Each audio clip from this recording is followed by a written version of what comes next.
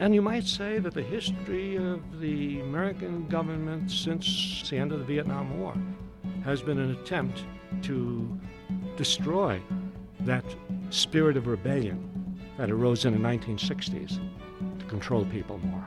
Everything the government has been doing, the way it has waged wars, the way it has established control, the way it has made liaisons with the major media, right up to the Homeland Security Act. I think all of that, but it's important to take note of that. They don't want an excess of democracy. Our job is to have an excess of democracy. That's Howard Zinn, and this is Alternative Radio. I'm David Barsamyan. This edition of AR features Howard Zinn, Questions and Answers in Albuquerque, a special program celebrating the Zinn centenary. There are piles and piles of tapes in Alternative Radio's 400-square-foot office, and under one pile I uncovered this recording of the legendary historian Howard Zinn in conversation with students and faculty at the University of New Mexico in Albuquerque. I recorded the event in a jam-packed classroom on a warm afternoon in September 2002. Zinn led an extraordinary life. His work continues to influence many. He passed away in 2010 at the age of 87. His friend and fellow activist Noam Chomsky said of him, "Whenever there was a struggle for peace and justice, Howard was there, on the front lines, unflagging in his enthusiasm and inspiring in his integrity, engagement, eloquence, and insight." Howard Zinn's life and work are an unforgettable model, sure to leave a permanent stamp on how history is understood and how a decent and honorable life should be lived. And now, Howard Zinn. This is supposed to be a question and answer session, right? I'm not giving a lecture. You're supposed to ask questions, and I'm supposed to pretend to answer them. So, you have questions? Yes. Do you have any idea how we can move past this culture of denial? I mean, how is it possible that we can go forward and kind of fight the fight, with everyone? I mean, there's almost resistance to the truth on every level that you go to. Well, the way people always have. Truth has always been denied by people in power, and there have always been people who tried to resist that, oppose that, bring forth the truth. It's always taken time and persistence. I mean, you can go back to the anti-slavery movement, right? I mean, the slavery was not just supported in the South, it was supported in the North. The first abolitionists, the first people who spoke out against slavery in the North were stoned and attacked, and some of them killed. Yeah, there was a culture of denial then, about slavery. But what happened? The movement grew. People persisted. People took risks. And this has been true of every movement. Every movement looks as if it's hopeless at the beginning. People seem as if they have no power. You look at recent history. This is the story of the civil rights movement, of the women's movement, of the anti-war movement against the Vietnam War. And as I say, it goes back. The abolitionists started with a small group of people. By the late 1850s, they were a national phenomenon. By the 1860s, by the time of the Civil War, Lincoln had to reckon with them, even though he was not an abolitionist. He was willing to put up with slavery so long as they could bring the southern states back in the Union, but the movement was too strong. So, what do we do? The most important thing we can do is not hold back, not be intimidated by your neighbors, by the people in your workplace, by your employer, by anybody around you, by your father, your mother, by whoever wants to stifle you, whoever has authority in your situation. And because if more people speak out, it encourages more and more people to speak out. And we do have ways of getting around or through the openings that the system, and the American system is a controlled system. But what makes it able to call itself democratic is it has little openings. And they say, you see how democratic we are? Well, we've got to take advantage of those openings. They are gambling that we won't take advantage of those openings, that we won't enlarge them. But we have to take advantage of alternative radio stations, alternative newspapers, local movements, protests, classrooms, teach-ins. That's how it's done. So it's really up to us. Yes. The American press seems to be shrinking. I'd say the independent press be shrinking and becoming a few corporations. In view of your answer to the previous question, do you see any hope there? There's not much hope in the major media. There's not much hope in the major television networks or in the major newspapers. Bush just made a speech before the UN, a speech which was full of nonsense and holes. And what happens, the New York Times the next day responds with feeble kind of criticism. The Boston Globe, my hometown newspaper, similarly. And so, no, you can't depend on the major press, the major newspapers. You can depend on what movements have always depended on, and that is alternative sources of information, which we have to create by ourselves, people's sources of information. Now, sure, you try to use the major media as much as you can. Send letters to the editor. Some of them get printed. Call in on terrible talk shows. And most talk shows are terrible. Most talk shows are, dominated by what's his name. I hate to even mention his name. Rush Limbaugh and people like that, right? But sometimes you can get a voice in. I get interviewed by radio stations, not by NBC or CBS. I was interviewed last week by a network of black radio stations around the country. And it was refreshing that, the interviewer, an African-American woman, it was refreshing to hear her ask questions of me, which I really didn't have to answer because she had already said what the answer was in her question. Like, don't you think this is a war for oil? Okay. Don't you think they're not telling us the truth? Yep. It was a great interview. And but there are there are openings and apertures. So you try. How many of you know who Kurt Vonnegut is? Well, yeah, a lot of you. If you don't know who Kurt Vonnegut is, you should get to know him. He's a novelist, a writer, remarkable writer, like no one else. And he wrote one of his first books called Cat's Cradle. I mean, he's odd, he's weird, he's bizarre, and he'll admit it. And he wrote a book called Slaughterhouse-Five about the bombing of Dresden in World War II. And how many people know about the bombing of Dresden in World War II? How many people the rest of you should know? In the midst of World War II, this war for freedom and against fascism and so on, we bombed mercilessly civilian populations, killed huge numbers of people, ordinary people, men, women, children, in German cities and Japanese cities. In Dresden, a bombing, 100,000 killed in one night of bombing. Kurt Vonnegut wrote a novel based on that event called Slaughterhouse-Five. It was made into a movie also. But I'll tell you this about background, just to say, he sent me a copy of a letter he sent to the Times. He's a famous man. You would think the Times would print this letter, right? But he sent me a copy of the letter just so that I would know it, even if the Times didn't print it. He said, and he was obviously responding to what Bush was saying about they have weapons of mass destruction and so on.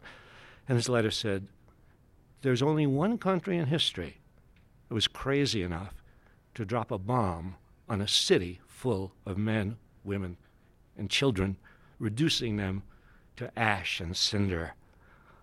That's all he says. New York Times hasn't printed it. So it tells you something about how difficult it is to break through the major media. It also says that you should try. And there are columnists around the country, even in major newspapers, who occasionally will break through.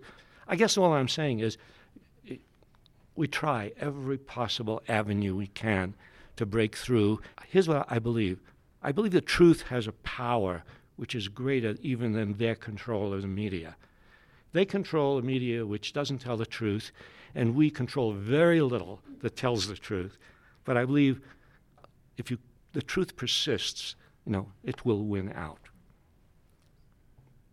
Yes. How do we as teachers find this information to use in our classroom? How do you find the information?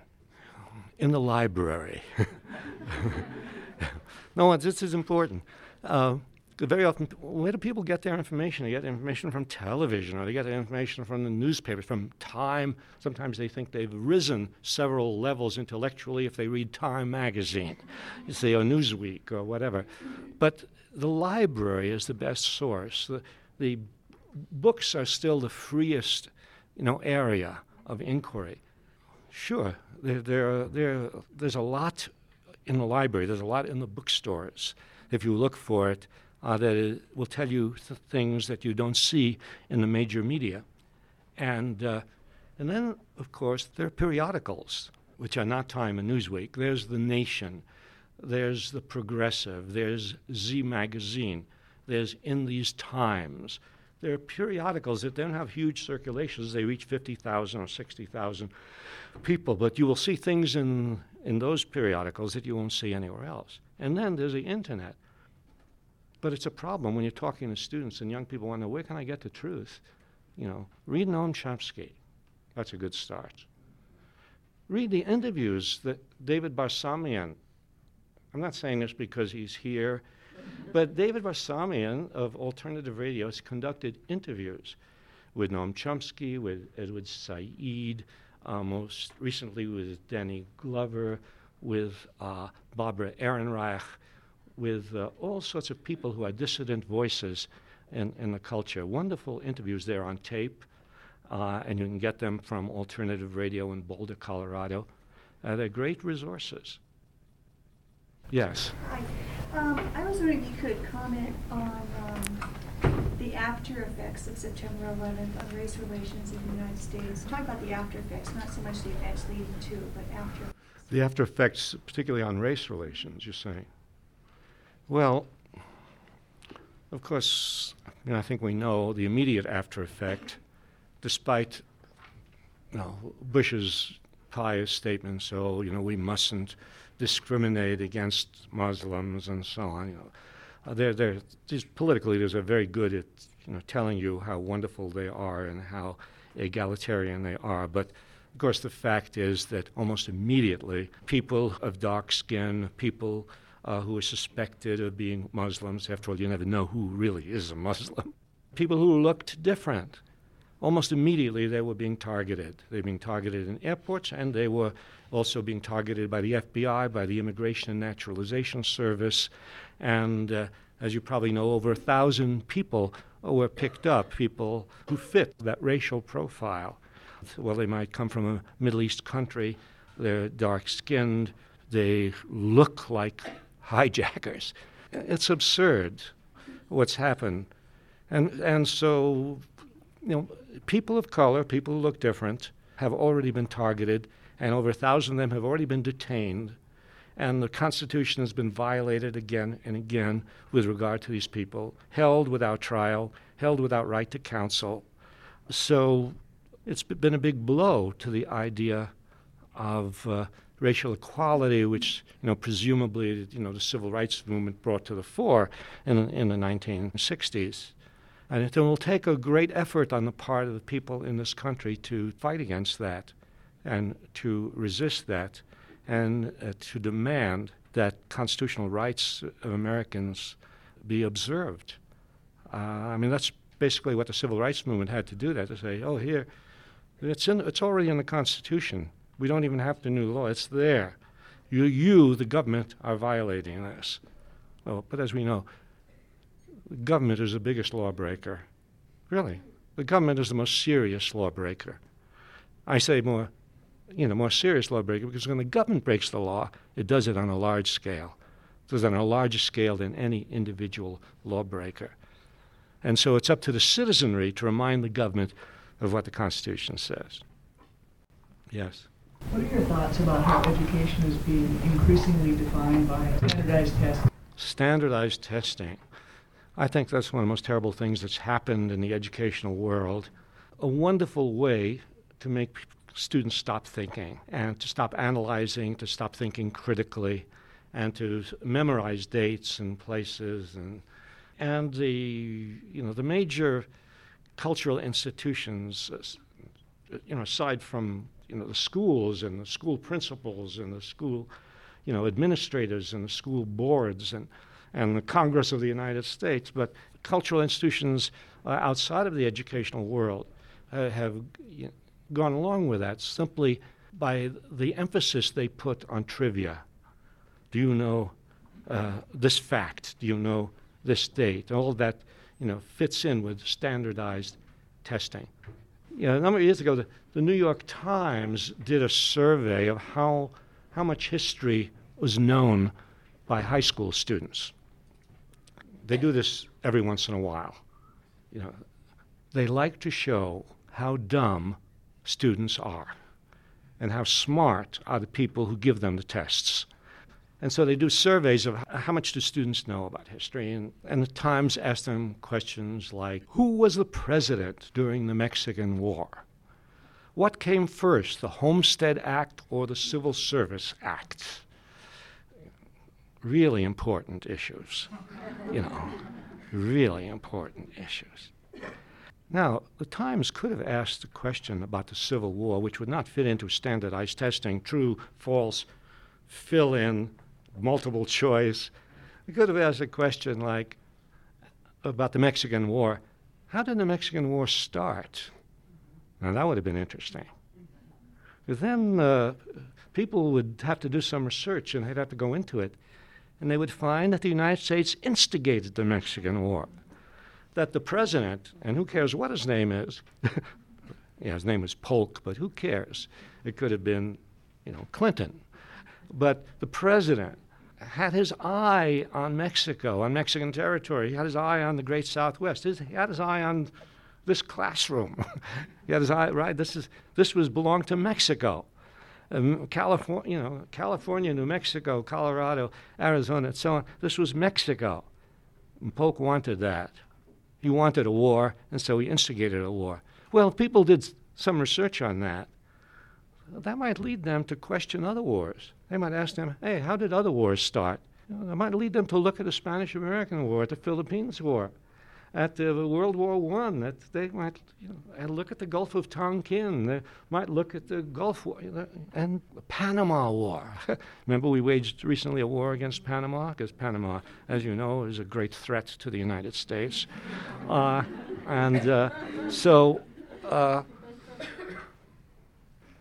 People would learn a lot.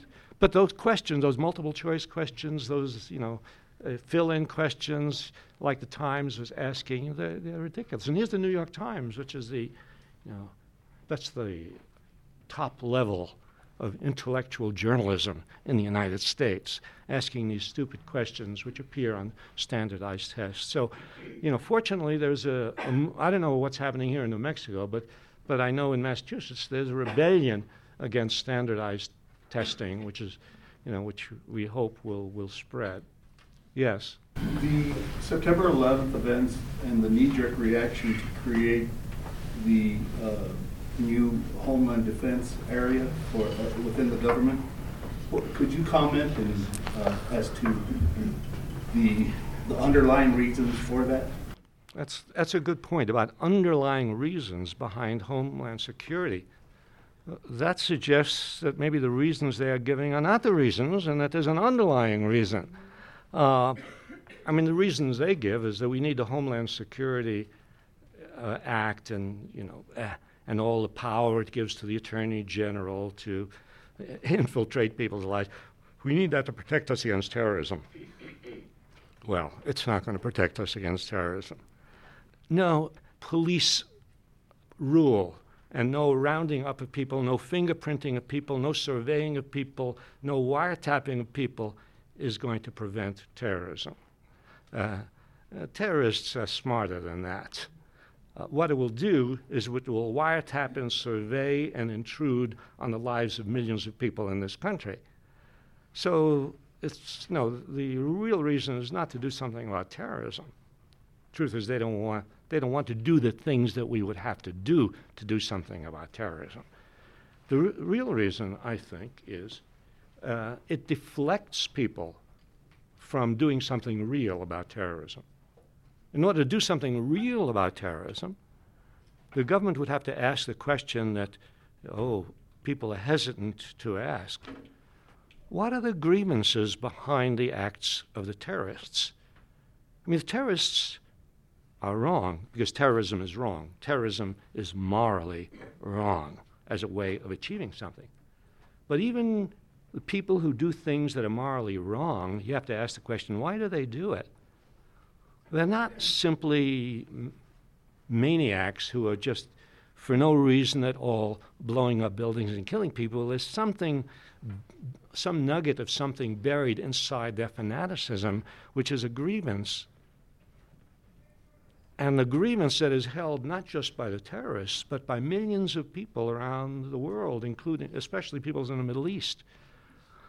And it's important to know what those grievances are, because if you don't do anything about those grievances, then there will be an endless supply of terrorists, no matter what you do for homeland security and surveying people. But the United States government does not want to look at those grievances. The grievances have to do with American foreign policy.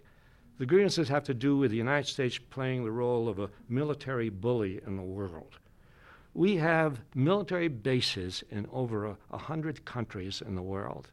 I mean, just think about that. We have our troops, we have our naval vessels on every sea. And it's sort of very funny. It's not funny, but it's ironic, really. That, we're talking about Saddam Hussein, weapons of mass destruction. Maybe he will have one nuclear bomb. The United States has 20,000.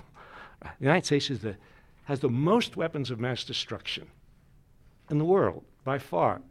The United States has used weapons of mass destruction with more deadly effect than any country in the world. And we have planted ourselves all over the world, our military power, our political power, our corporate power. People resent that. Sure, Bush likes to think, no, people really like us. Well, people actually, they like Americans as individual human beings, but they don't like the military machine. They don't like the American intrusion of corporate power into their lives. But American foreign policy, which causes these grievances, the support of the Israeli occupation of Palestine, the sanctions on Iraq, which have killed hundreds of thousands of people, the stationing of troops in Saudi Arabia. These are real grievances that people in the Middle East have. And so long as those grievances exist, no measures of security that you take at the airports or in Homeland Security, nothing is going to stop terrorism, so long as those grievances exist. So behind Homeland Security is diverting our attention from the real causes of terrorism, and also a very neat way to establish more governmental power over the liberties of people.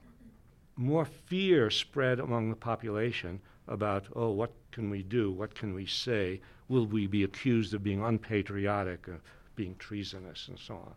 So I'm glad you asked that question, because the question that people should ask, questions that students should ask always is, when they hear any statement by anybody in authority, especially governmental leaders, what is behind this? What is the truth behind the statement? If, after all, a study of American history, if it's an honest study, is a study which discloses that the governments lie. Not just our government. I mean, governments in general lie. And it's very understandable why governments lie. Governments want to stay in power. And if governments told the truth, they probably wouldn't stay in power. So they lie. And it's very important for students to, whenever they hear anything coming from authority, to ask the question, now wait a while. What's the truth? What's behind that? Yes. a discussion in the social studies methods class for undergrad pre-service teachers that I teach reflected on the idea that the difference between, your people's history and the standard middle school or high school textbook is quite dramatic. And if new teachers tried to teach more along your line than along the standard textbook line, they're likely to get fired. Or at least that was a concern. What advice would you give to new social studies teachers about how to deal with that dilemma? No, that's a very important question. If you depart from the regular curriculum, the regular textbooks, you're always in danger, especially in high schools, because high schools are really sort of totalitarian institutions. And teachers are always at risk if they depart from the norm. And when people's history first came out, I would get letters from teachers saying, I'm in trouble because of your book. Trying to make me feel guilty and succeeding. You say, well, no. I guess secretly I would say to myself, good. Not that I wanted them to be in trouble, but I'm glad they're taking those risks. A woman who was teaching in a high school in La Jolla, California, wrote to me and said, I'm under investigation. Some parent looked at the book that her kid brought home, looked at the first chapter on Columbus, and went into, hysterics. Columbus, what is he saying? And she said, your teacher must be a communist. Well, as we know, the communists always were against Columbus.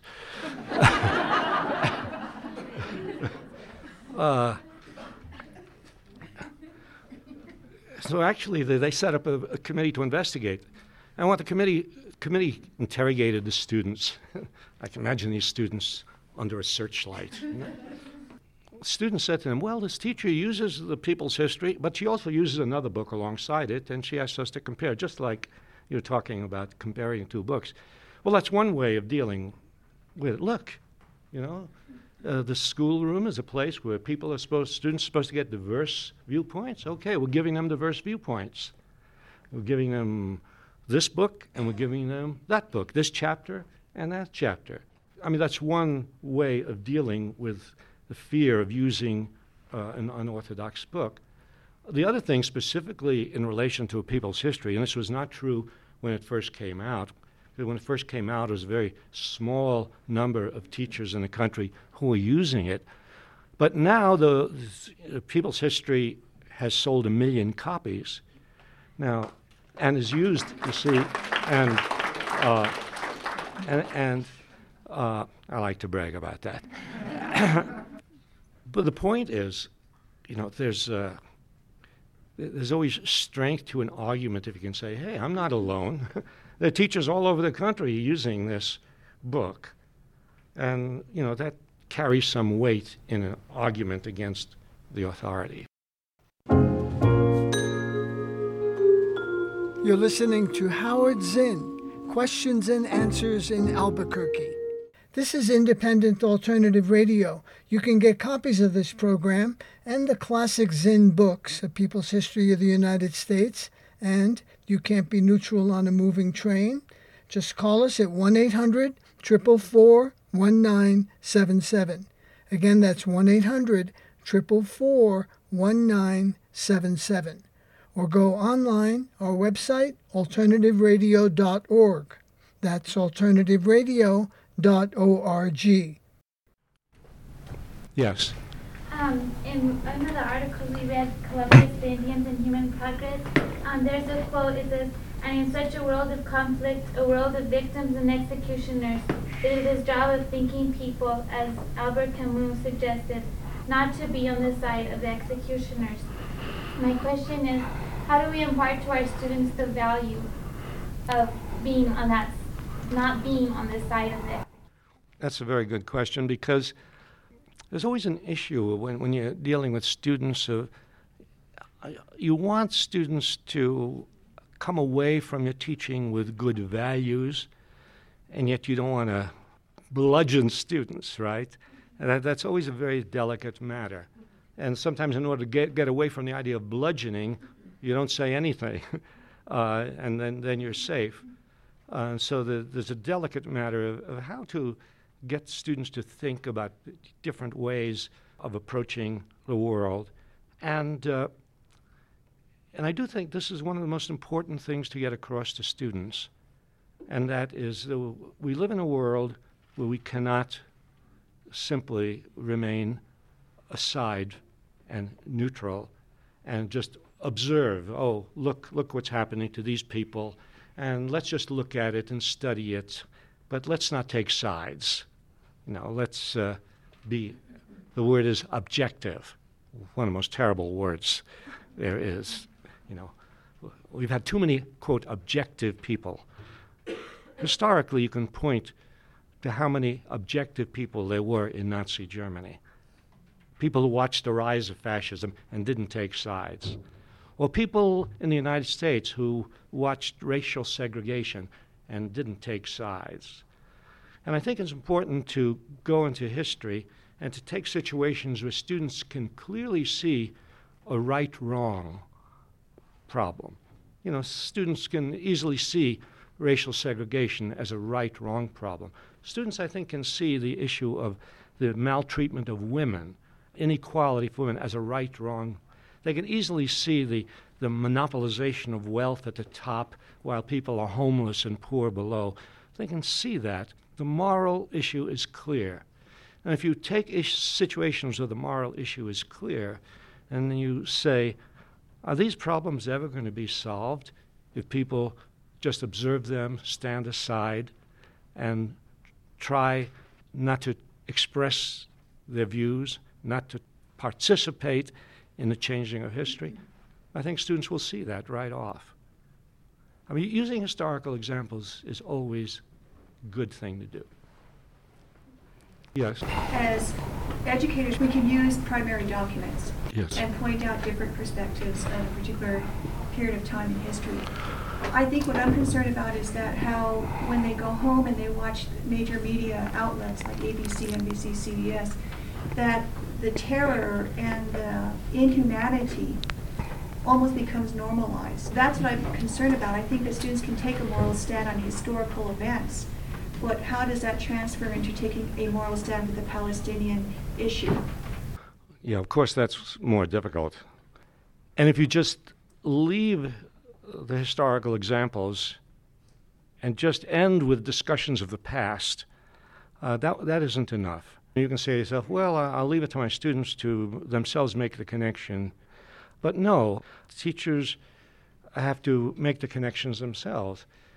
That, of course, it becomes more difficult. When you're dealing with the past, the moral issue seems clear. When you're dealing with the present, when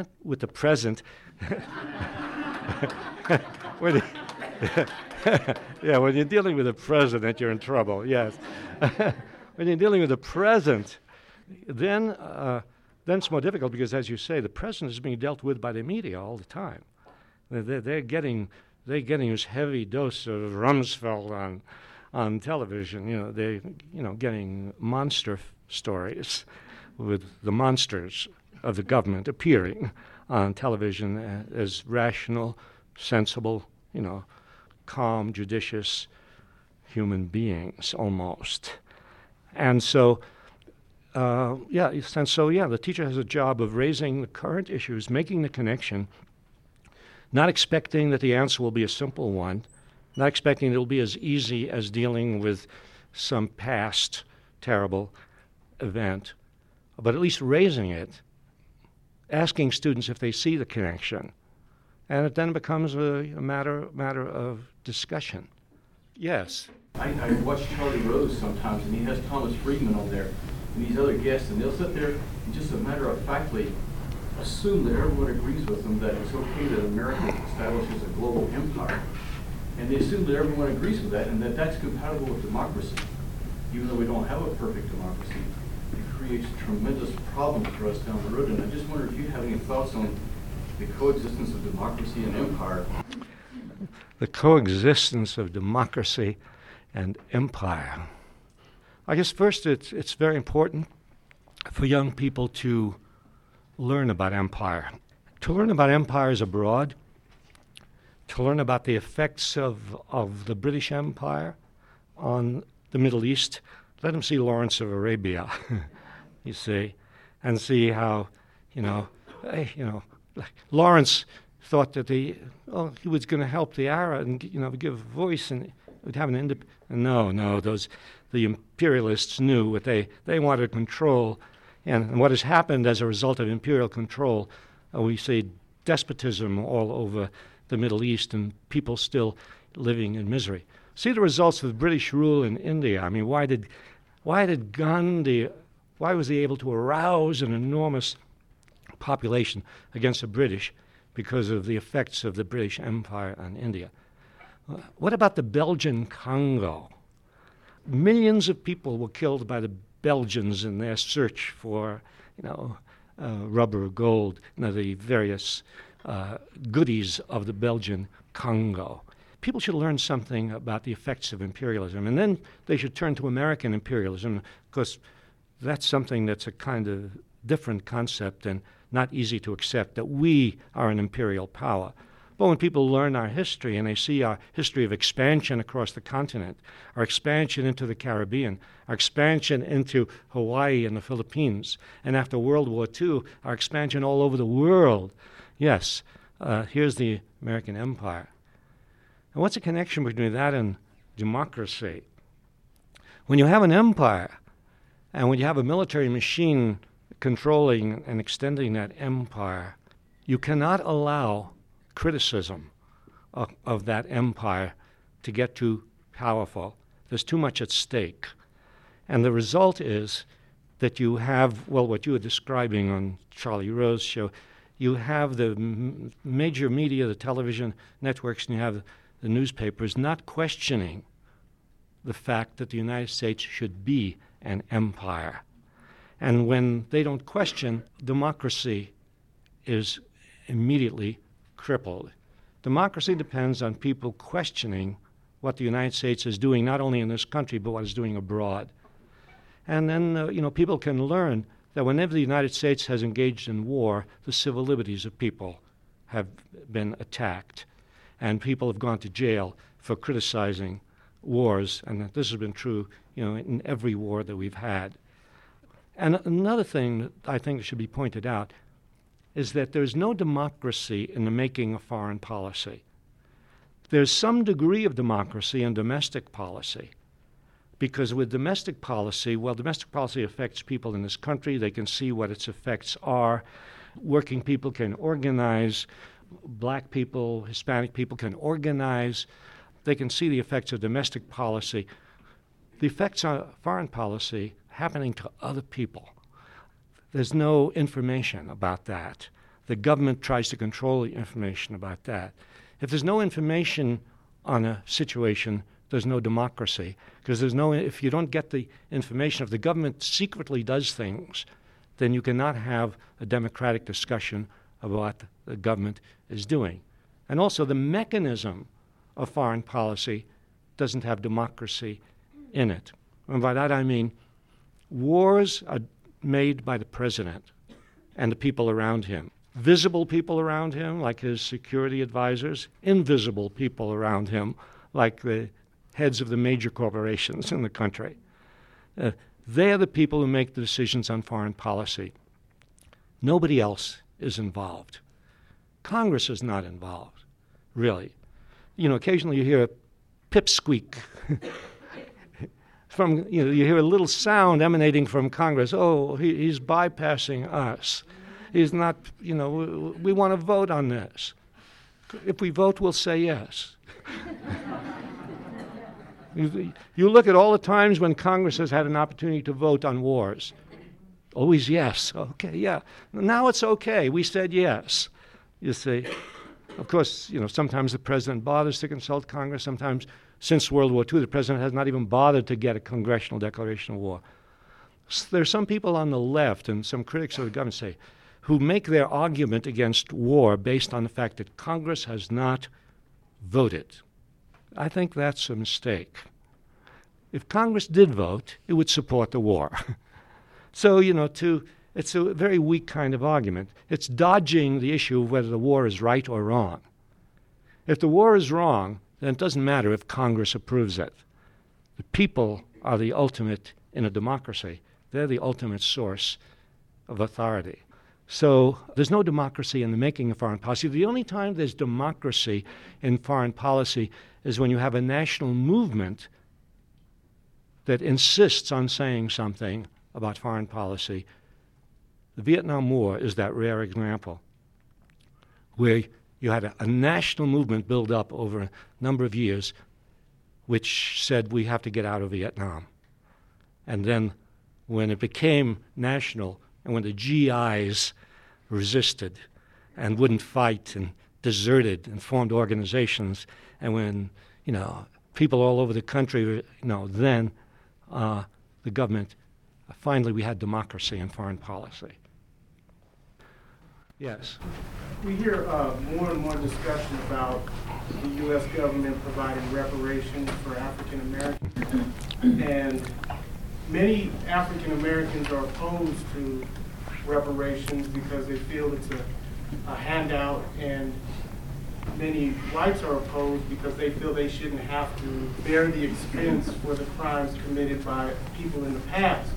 My question is, how do you see the residual effects of slavery and the institution of slavery impacting this discussion today about reparations? Yeah, the reparations issue is a tough one to deal with. You can't discuss the reparations issue without going into the history of slavery and the history of segregation. You can't go into the question of where black people are in this country and what policies to have in relation to black people without understanding the legacy of slavery and segregation has been such that among the poor in this country, black people have a disproportionate number. Among that, all the statistics for terrible things that happen in this country, infant mortality, people in prison, black people have a disproportionate number. It must come out of this historic, long period of discrimination and lack of opportunity, which we are still dealing with today. So that history is very important. You can't just wipe it out and say, we're on a level playing field. Well, David was telling me about Arundhati Roy, who gives this metaphor about the so-called level playing field. It's not a level playing field. It's an incline, and you think you're playing marbles on a level playing field, but no, all the marbles are going down and they're ending up in somebody else's hands, you see. No, it's not level. So you have to start with that. But you can't stop with that. You can't say, okay, we had slavery and so on, and therefore we should have reparations. I think you have to ask the question of what would be the just and right thing to do. Yes, it would be right to recognize that the black people today are to a great extent suffering because of this historic legacy of segregation. Should something be done about that? Yes. Should people be given things that they were never given before because it was denied to them for a long time? Yes. Now, of course, that doesn't only apply to black people. That applies to poor people in general. I mean, poor people didn't go through slavery, but they went through wage slavery. They went through exploitation. Poor people of all kinds and all colors, black and white, went through all of that. And the result is a country in which the wealth is concentrated at the top, and there are people who are really struggling below. Disproportionately people of color, but still people of all colors. My attitude towards reparations is to make it multicultural. And it's not a matter of a handout. The rich have been given the biggest handouts. That's where the handouts have been. The people say, if you tax the rich, is that fair? Yes. Yes, of course it's fair. And but I would make reparations multicultural in the sense that, I would change the distribution of wealth in the country.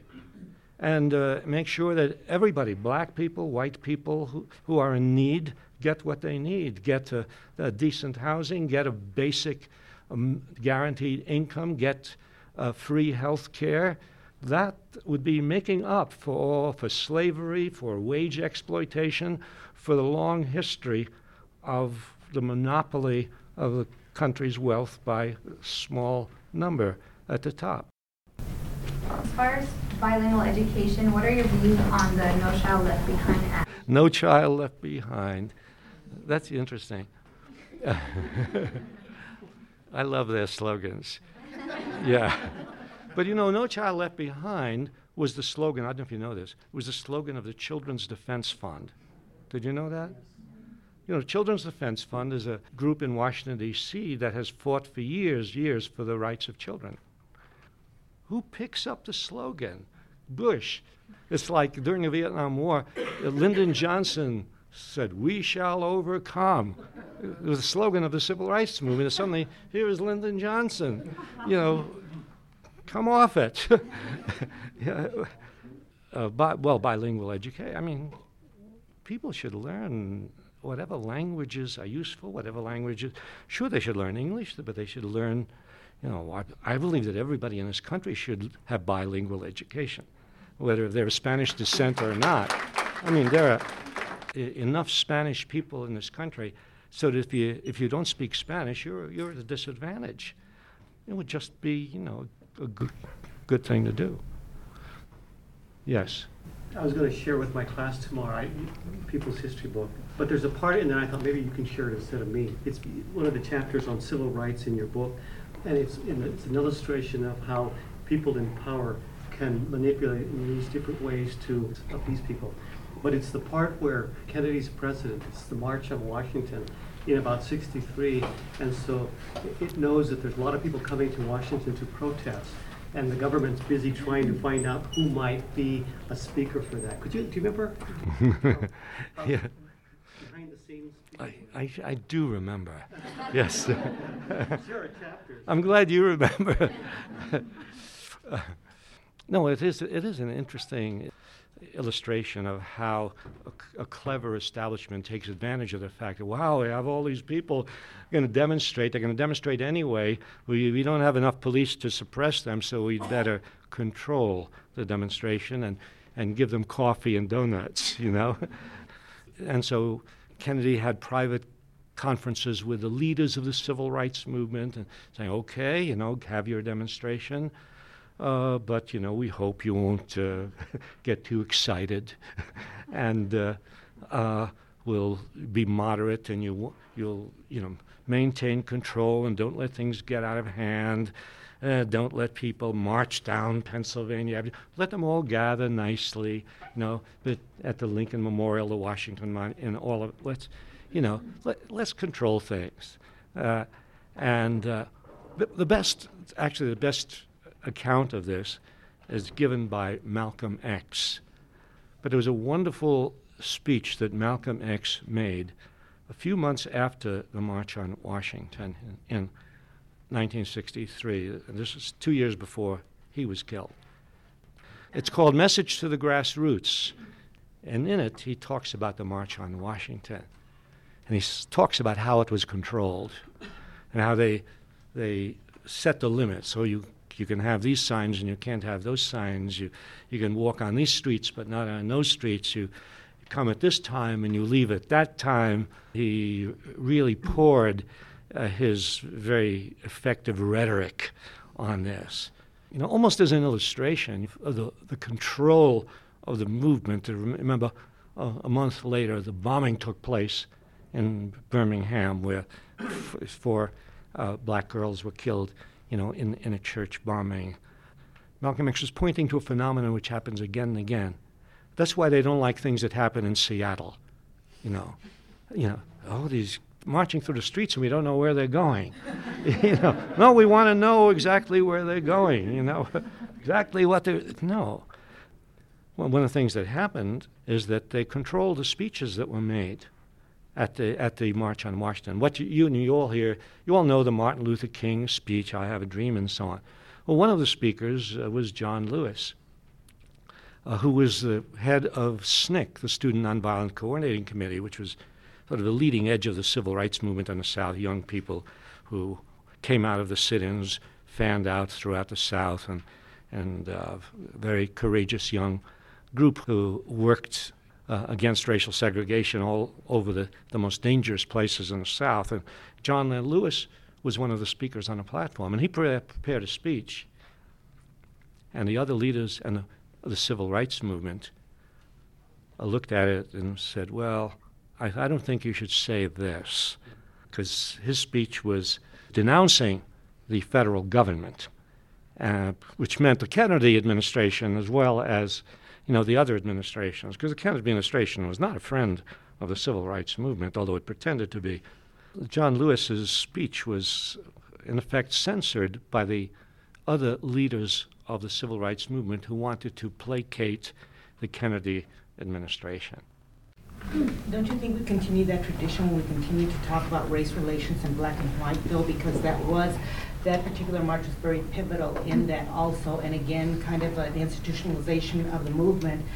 Argument that I was trying to talk about a while ago in terms of what did civil rights really do for us. Was it really merely just a negotiation between white supremacy at that point and the conservative middle class black representatives who pretended to represent Indian people, Chicano people, or whatever, and that was obviously addressed by Malcolm X, but what do we do about it now in 2002?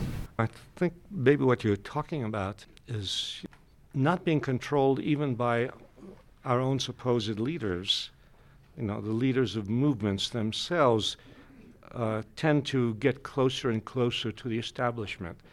It happens in trade unions. People in the trade union movement have a lot of experience with this. Somebody becomes a shop steward, and then somebody becomes a union official. And then the union official starts meeting with the bosses.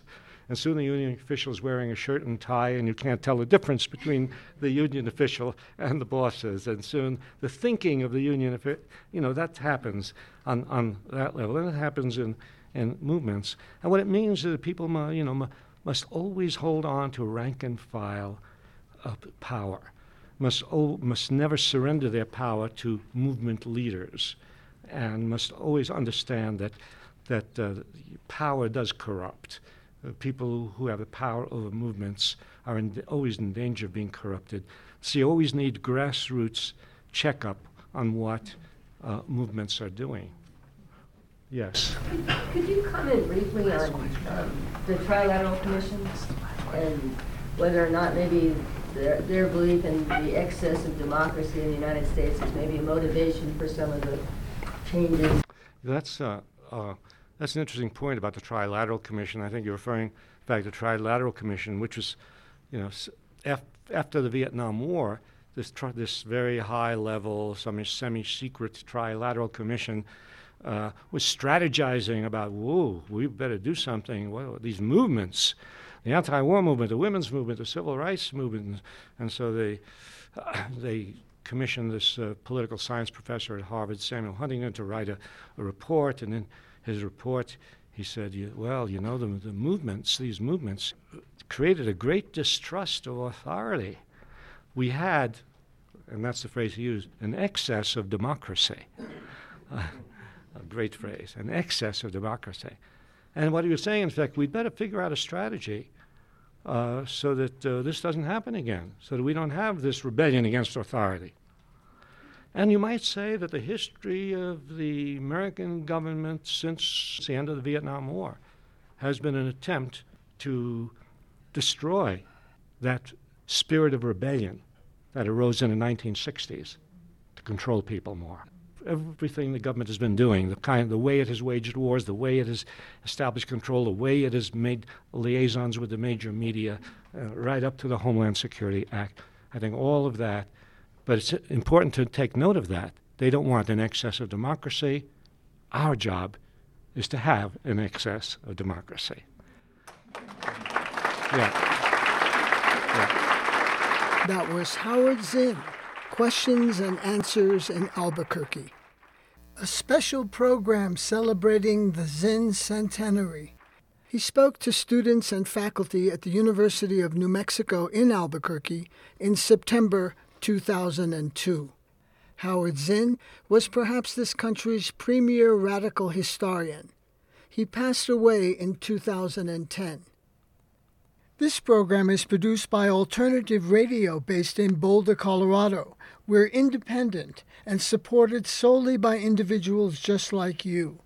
Every week, we feature such progressive voices as Noam Chomsky, Arundhati Roy, Chris Hedges, Naomi Klein, and David Suzuki. And we've almost 50 programs with Howard Zinn. To access our complete audio and book catalog, just go to our website, alternativeradio.org. You can get copies of this program and the classic Zinn books, A People's History of the United States, and You Can't Be Neutral on a Moving Train. Just call us at 1-800-444-1977. Again, that's 1-800-444-1977. Or go online, our website, alternativeradio.org. That's alternativeradio.org. Joe Ritchie is our general manager and editor. I'm David Barsamian. Thank you for listening.